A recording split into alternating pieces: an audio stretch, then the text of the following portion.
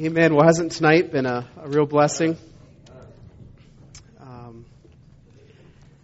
know I've enjoyed tonight, enjoyed getting to know Julie and Ben. And really, I remember teaching you guys, both of you, in Children's Church, Kids for Truth, things like that. And so it's been neat to see you guys grow up in that way. And, well, you're still growing up. But anyways, God is so good. And it's an exciting time, isn't it? It really is. I'm going to be preaching a lot at you two tonight, okay? The rest of you are just here. And these are really coming from just some thoughts on vacation. I was meditating on this passage, and Pastor texted this morning and said, "You are preaching a graduation message tonight, right?" And I said, "Well, sure." But anyways, I think God has some good things for us. But for the rest of you all, think about it. Do you remember when you graduated from high school? No? Some of you, yeah. That was a long time ago for some of us. Even for myself now, I'm thinking, wow, I'm getting these, for Bob Jones, I'm getting my 15-year class reunion, and that makes me feel old, okay? I remember when they would announce the 10-year graduates, and the 15-year graduates, and I thought they were old, so, but especially high school. I graduated in 1998, and so, wow, so I know some of you, but to them, I mean, right? That seems a ways. Were you born back then? You were born, right? You were what? You just one, okay. So yeah, it's a life ago.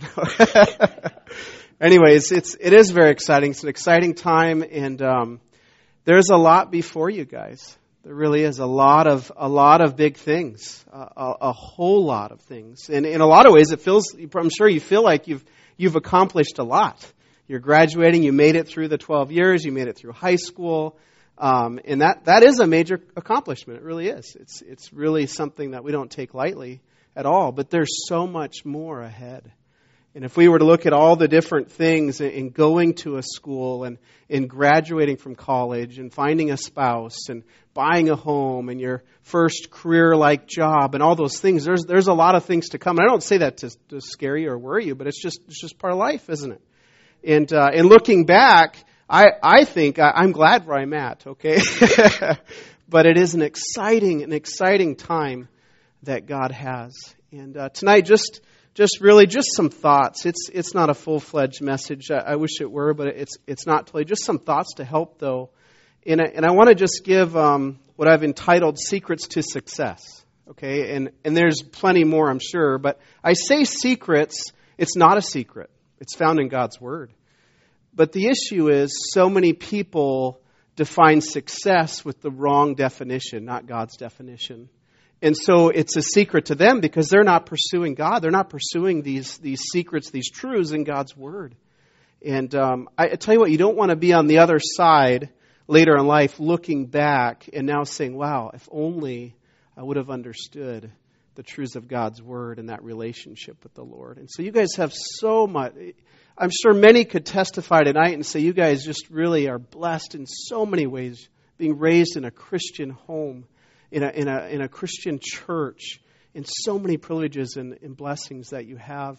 And I know you guys don't take that for granted, so I appreciate that. I'm really excited about this group of young people in that way. And so let me see, I have something on my phone here. I was reading something on the internet the other day, and got to go through my pictures of Ben with his speech here.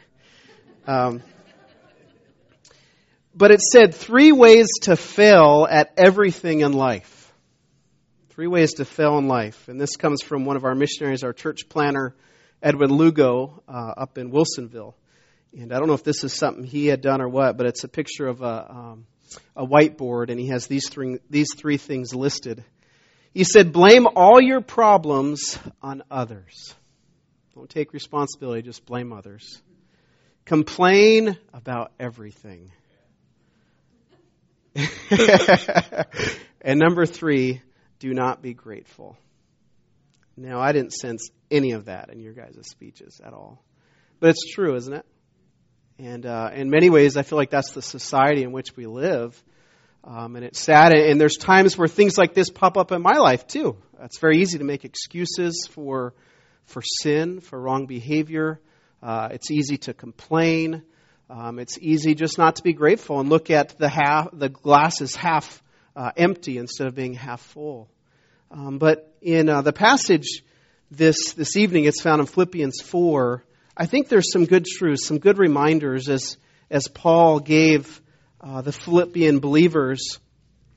And I think it's just some good help, I think. And again, are these secrets? They're not secrets. Not to us who are in the church, but to many they are secrets. But success truly is what? Finding God's will and doing it, right? It's knowing God. It's living passionately for God. Loving Him with all your heart. Looking to Him, walking by faith, and looking back at your life and saying, God, I followed You. I trusted You. I didn't hold anything back. And so often, success isn't defined by prosperity or a tangible thing. It's defined by spiritual realities. It's defined by things that have taken place. I praise the Lord for understanding some of those things, but there's so much more I can understand. And to me, what's neat as a pastor is being here for a while, is looking and seeing the successes in people's lives. That's worth a lot. And that's what Paul here in this passage of chapter 4, he says, in verse 1, he says, "Therefore, my brethren, dearly beloved and longed for, my joy and crown." He says, "So stand fast in the Lord, my dearly beloved." You see, Paul loved these Philippian believers. He was there when the church was started. He had met Lydia, the Philippian jailer. He loved this church, and he's going to mention these two ladies in the next verse. No doubt, maybe they were in the prayer meeting of those Jewish people that were meeting at the river at the beginning. But he's saying, you're my joy, my crown of rejoicing. He loved them. And I have so much to just think of you two. You know, it's just exciting. And I know Pastor Dan, I could just see it in his eyes and his face. And you're like his crown of rejoicing in that way. He's invested a lot in you, him and his wife. And it's neat. And I know it's tough at the same time to see young people go off to college and go on. And Pastor Dan shaking his head. There was times as a youth pastor. Remember one of my was Tyler Brown, one of my that got saved and discipled, and seeing him go off to college in California. I was like, oh no, stay here, But we knew that it was one step in his development. And so as you take things one step at a time, but he says here, stand fast in the Lord. This is the idea of standing, positioning yourself in the Lord, positioning yourself in the gospel. Now whenever you see the therefore, you need to look back. And so he's coming to a conclusion. He's saying, stand fast in the Lord. And one of the secrets, if you want to say it, is stand fast in the Lord. Cling to Him. Look to Him. There is going to be a lot of temptations, a lot of things out there. You're going to be away from your parents. You're going to be away from your home church, where there's things that can grab at you. Okay? A lot of things that can pull you away. And what Paul he's saying, therefore, so if we go back and look a little bit, there's a lot in chapter 3, but if we just start in verse 17, getting that paragraph of thought, Paul says, "Brethren, be followers together of me, and mark them which walk so as ye have us as an example. For many walk, of whom I have told you often, and now tell you even weeping, that they are the enemies of the cross of Christ, whose end is destruction, whose God is their belly, they're selfish, that's living for themselves, whose glory is in their shame, who mind earthly things. For our conversation or our citizenship is in heaven, from whence also we look for the Savior, the Lord Jesus Christ, who shall change our vile body, that it may be fashioned like unto His glorious body, according to the working whereby He is able even to subdue all things unto Himself." So he reminds them there, and he says, my brothers, follow me. Follow the example as I follow Christ. Mark those that are not following Christ, and realizing that they're the enemies of the cross of Christ, that their end is destruction, that God is their belly, they're selfish, all those things. And no doubt, for every one of us, but especially to the graduates, there's going to be times of temptation to draw away from the Lord and to mind earthly things and these different people that have influence and all those things. Now, you're both going to Christian colleges, all right? And you say, well, they're all Christians there, and they all love God. Well, I beg to differ, okay? And Julie, you know, because you went to a Christian high school, and so did I for 2 years. And so that might be a wake-up call to you, Ben, coming from a public school. And what's interesting is, in a lot of ways, it will be, man, I have a feeling, Ben, you go in there, because I have public school most of my life. It was like, man, this is awesome. They're praying before, class starts. We got chapels daily. I mean, we have all areas of ministry and all that, but really, once you get there are some people that feel like they're forced to be at a Christian college, and their heart's not really into it. Sometimes it's very easy going to a college, getting so caught up in your schoolwork, wanting to get good grades, all those different things. And the local church kind of gets put on the side in the back burner. And I would say this to each one of us, isn't it true? Where there's a temptation to put the local church and be faithful and put that kind of on the side and let other things creep in. But it is very true in college. College is not easy, okay? Bob Jones is not easy, Ben. But you have a lot of energy and things, but it's not easy. It was a total wake-up call to me. I only knew one person that went to Bob Jones before I went there. I never visited the campus. Are you going to visit the campus? No. Do you feel like I'm really preaching it right at you guys? That's okay. I am. I didn't know anybody, never visited, just went by faith, and it was tough. English. You don't like English? You might want to stay awake in English classes. But there's a temptation there to get so focused on the studies that you put the local church off, okay? And where you've had that support and that wonderful time to grow spiritually and the friendships and the fellowships with various age groups, if you put that aside, you're not standing fast in the Lord. Obviously, your time with the Lord daily, it's got to be a priority. It has to be more of a priority than your studies are. It has to be. It has to come. You have to be dedicated. You have to be disciplined. For me, I'd study. Really, freshman, sophomore, it was 9:45 every night. Didn't matter if I have a test tomorrow, I wasn't ready. I would just go. They had a prayer room. I would go. I would study the Word, spend that time till really we had to be in bed at 11. Okay, so not that I spent the whole time studying the Word, but there was that time. It had to be there. It didn't matter. It didn't matter if I had a test the next day. I just had to have that time for the Lord, and you have to be disciplined in that way. And folks, doesn't that apply to all of us? We all are stretched, but our walk with the Lord ought to be the most important thing. And so, to stand fast in the Lord, to look to Him and to grow and to talk about these messages you'll be hearing and finding godly Christian friends and getting in a godly society, people that love the Lord and want to serve the Lord and all those things that are coming, but standing fast. One of the secrets is stand fast in the Lord. You want to be successfully with the spiritual realities that we have, is to stand fast, right? It is. It's the temptation of Satan is that there's all these other things, all these things you can enjoy, live for yourself, make money, do all this kind of stuff, and you're not standing fast in that position in Christ. You've leaned over here, and it's a mirage. It looks better. You want to keep following. Pretty soon, you've left your position in Christ. Not that you became unsaved, but you're drawn further and further away from the Lord. And so you got to be careful. You got to watch. He says, stand fast. And he goes on and he says, I beseech you, Euodias, and beseech Syntyche, I think it's how you pronounce it, that they be of the same mind in the Lord. And so here we had some division that came between these two ladies in the church. Possibly these were in the founding of the church. Paul would have knew them personally. And believe me, there are times where we're tempted to have discord with others. And there are certain things that are a hill to die on, aren't there? I mean, truly, standing fast in the Lord. There are certain things you're going to stand. You're not going to give up any ground to the enemy.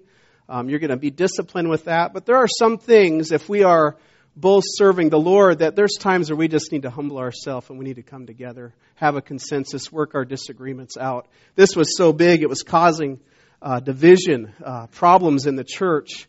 And I would say just maybe apply that to our parents. Talk much with your parents at college. I personally, I'm not the best example, I'm sure, but I made sure every Friday night I gave them a call, or Saturday morning. It's important. Tell them what's going on, what you're thinking. My parents were such a great influence in my life, and I know you have great parents in your lives. What about you, rest of church? You keep in contact with your family? It's important. It's important.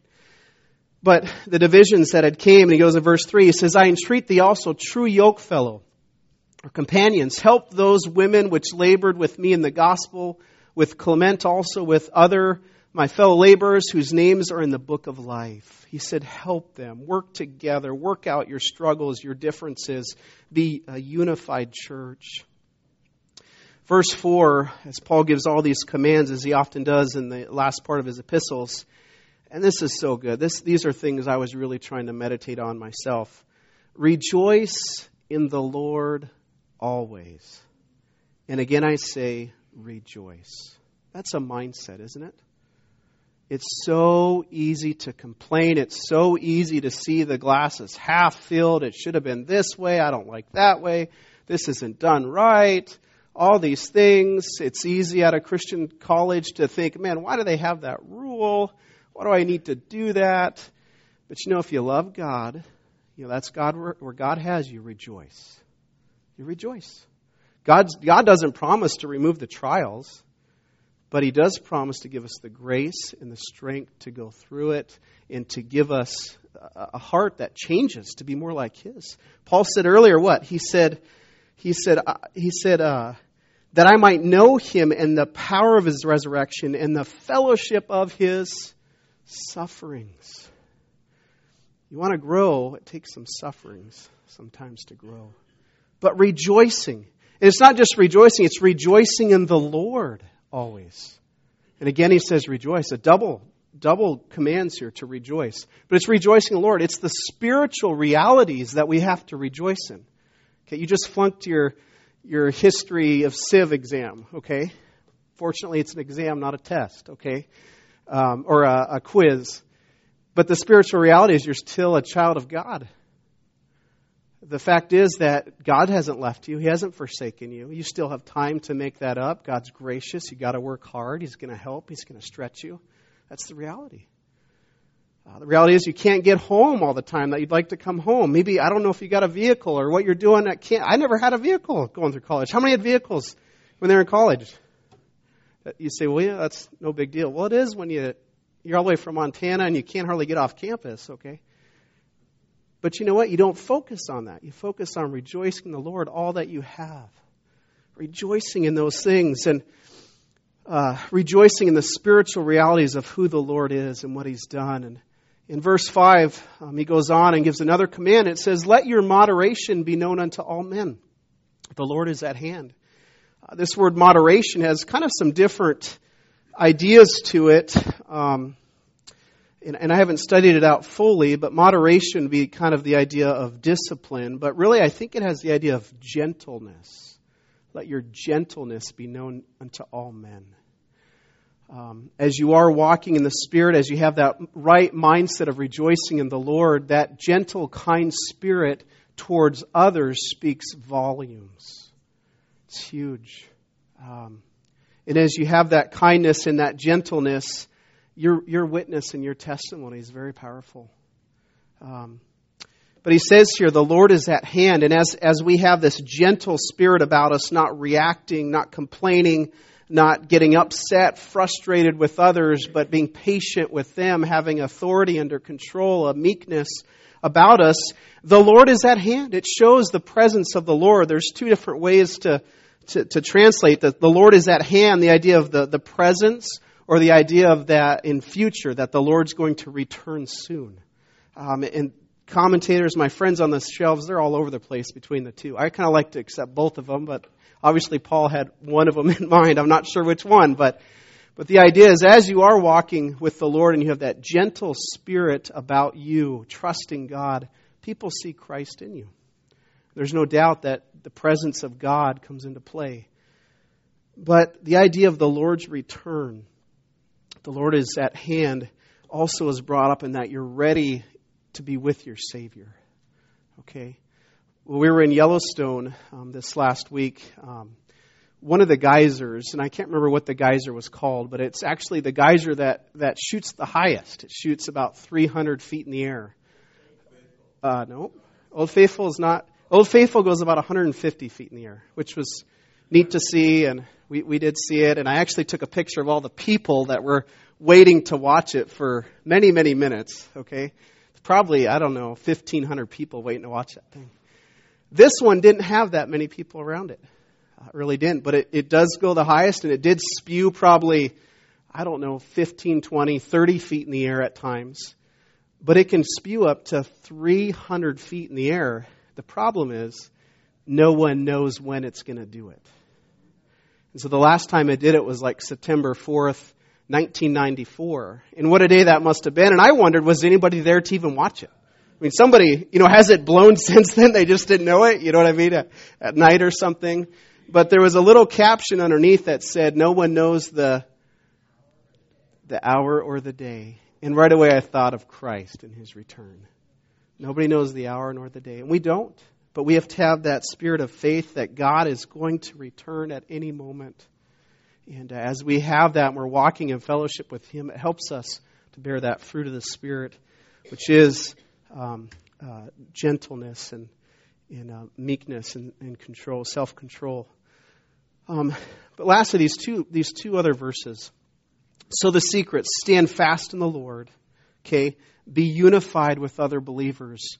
As long as we're talking about things that aren't hill to die on, obviously, but be unified, having that love one for another, but rejoicing in the Lord, being gentle towards others. But this last part is so good for us. It says in verse 6, be careful for nothing. That word careful is the idea of anxieties or the idea of being pulled in all different directions. One translator, or one man in studying this, he talks about the idea of being strangled. That's how you feel. You're being strangled because you have the anxieties of this world. And it's easy to focus on all the possibilities, the what ifs. If only. I know as a college student, I would go out and run. Yes, I did run, Pastor. Did do soccer too, and it was fun. But I remember running the track there, and I'd often either pick up 4 stones, or I just had it in my mind. Often as you run, it's kind of nice to keep your mind free, isn't it? Instead of, what lap am I on again? But if you pick up 4 stones, you can throw one down when you know you've done that first lap, right? And I'd often think to myself, man, that's my first year of college. I got it down. I ran around the next one, throw it down. That's my second year, in third year. And then that last one, it's like, man, I'm going to actually finish, And I did that as a freshman, sophomore, junior, senior. It was kind of neat to think about the different areas and ideas. As a freshman, you're going and everything's new. That first semester is exciting. You get through it really. There's some tough times being away from family, but you get through it pretty quick. The second semester, sometimes it's tough to go back. Sophomore year, you might be excited, but it gets tough. You're thinking, man, am I ever going to fit? Is it possible? I mean, you think of the finances. Oh, my word. It's so expensive. But as you trust the Lord and not look to the anxieties, the what ifs, God helps. And really, He gives the idea here that the help. He says, don't be careful. Don't be worrying about these things. Be careful for nothing, but in everything by prayer and supplication with thanksgiving, let your requests be made known unto God. Prayer's got to be so much a part of your life going into college. Not just that you get good grades, but that you're walking with the Lord, that you're adoring Him, that you're looking to Him as being sovereign. He's in full control of your school bill. He's in full control of everything that's going on, and as He leads and guides you.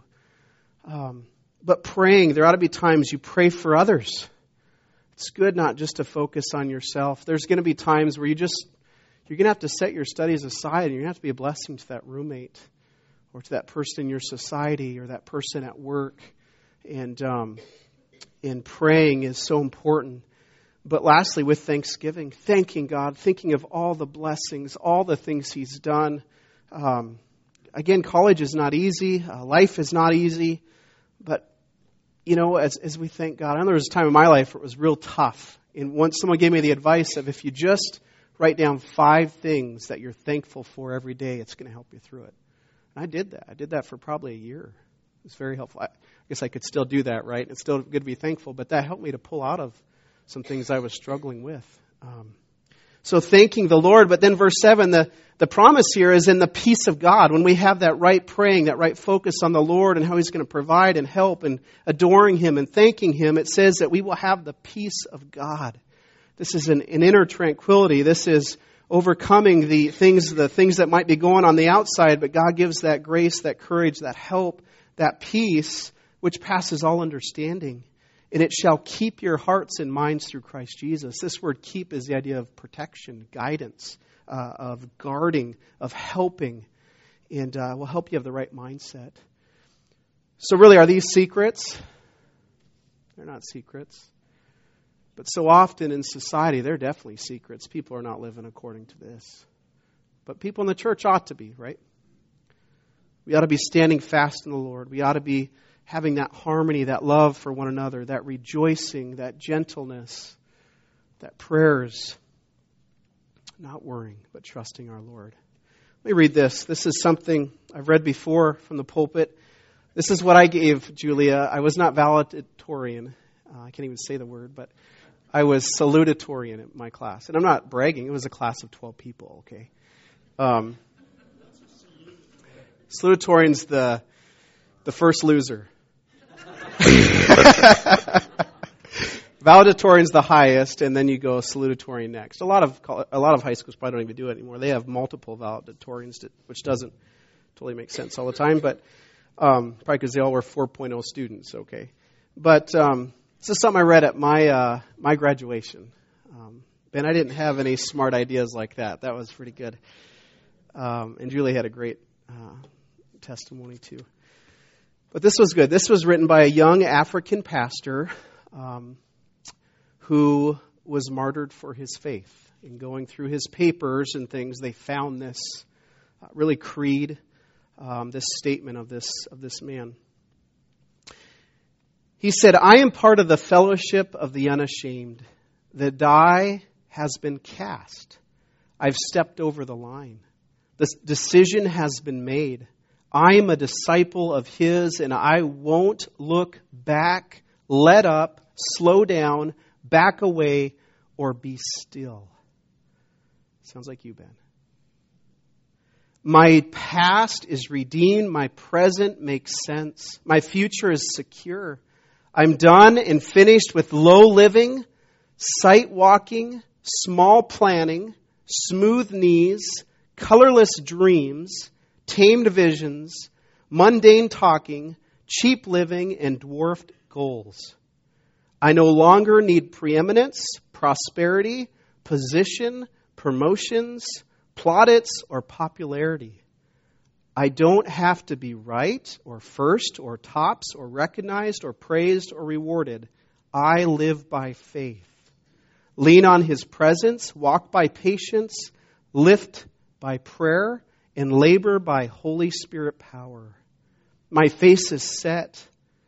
My gait is fast. My goal is heaven. My road may be narrow, my way rough, my companions few, but my guide is reliable, and my mission is clear. I will not be bought, compromised, detoured, lured away, turned back, deluded, or delayed. I will not flinch in the face of sacrifice or hesitate in the presence of the adversity. I will not negotiate at the table of the enemy, ponder at the pool of popularity, or meander in the maze of mediocrity. I won't give up, shut up, or let up until I have stayed up, stored up, prayed up, paid up, and preached up for the cause of Christ. I am a disciple of Jesus. I must give until I drop, preach until all know, and work until He comes. And when He does come for His own, He'll have no problem recognizing me. My colors will be clear. We need to stand fast in the Lord. What a testimony of this man. Well, there's really not a secret to success. But this man found that he was going to be all out for Christ. You know, even though he was martyred for his faith, I'm sure he's rejoicing in heaven. He's with his Lord. Let's pray. Father in heaven, we are so thankful this evening to rejoice in the accomplishments of these young people. And Lord, just so neat to see these young people and how you've worked in their lives and how they've given their lives to you. And we praise you for saving them. And Lord, we're excited for this transition in their lives. And Lord, I know there's things to be maybe afraid of or worry about, but Lord, they don't need to fear because you're right there with them. You're guiding them. You're helping them. And so, Lord, we pray you'd bless and use them. Lord, we pray for each one of us, though. Lord, it's easy to look back, and for some here tonight, maybe even some regrets or many regrets, and some even being maybe envious of these young people. But Lord, we know that we are forgiven through Christ, as was preached this morning. We know that we have the future to now serve you and to love you with all our heart and be true disciples. And so, Lord, we pray that you do a work of grace in our hearts. Lord, these are not secrets, but yet they are to so many people. We pray that our eyes would be upon what true success is, and that is just loving you, following you, finding out what you have for us and doing it.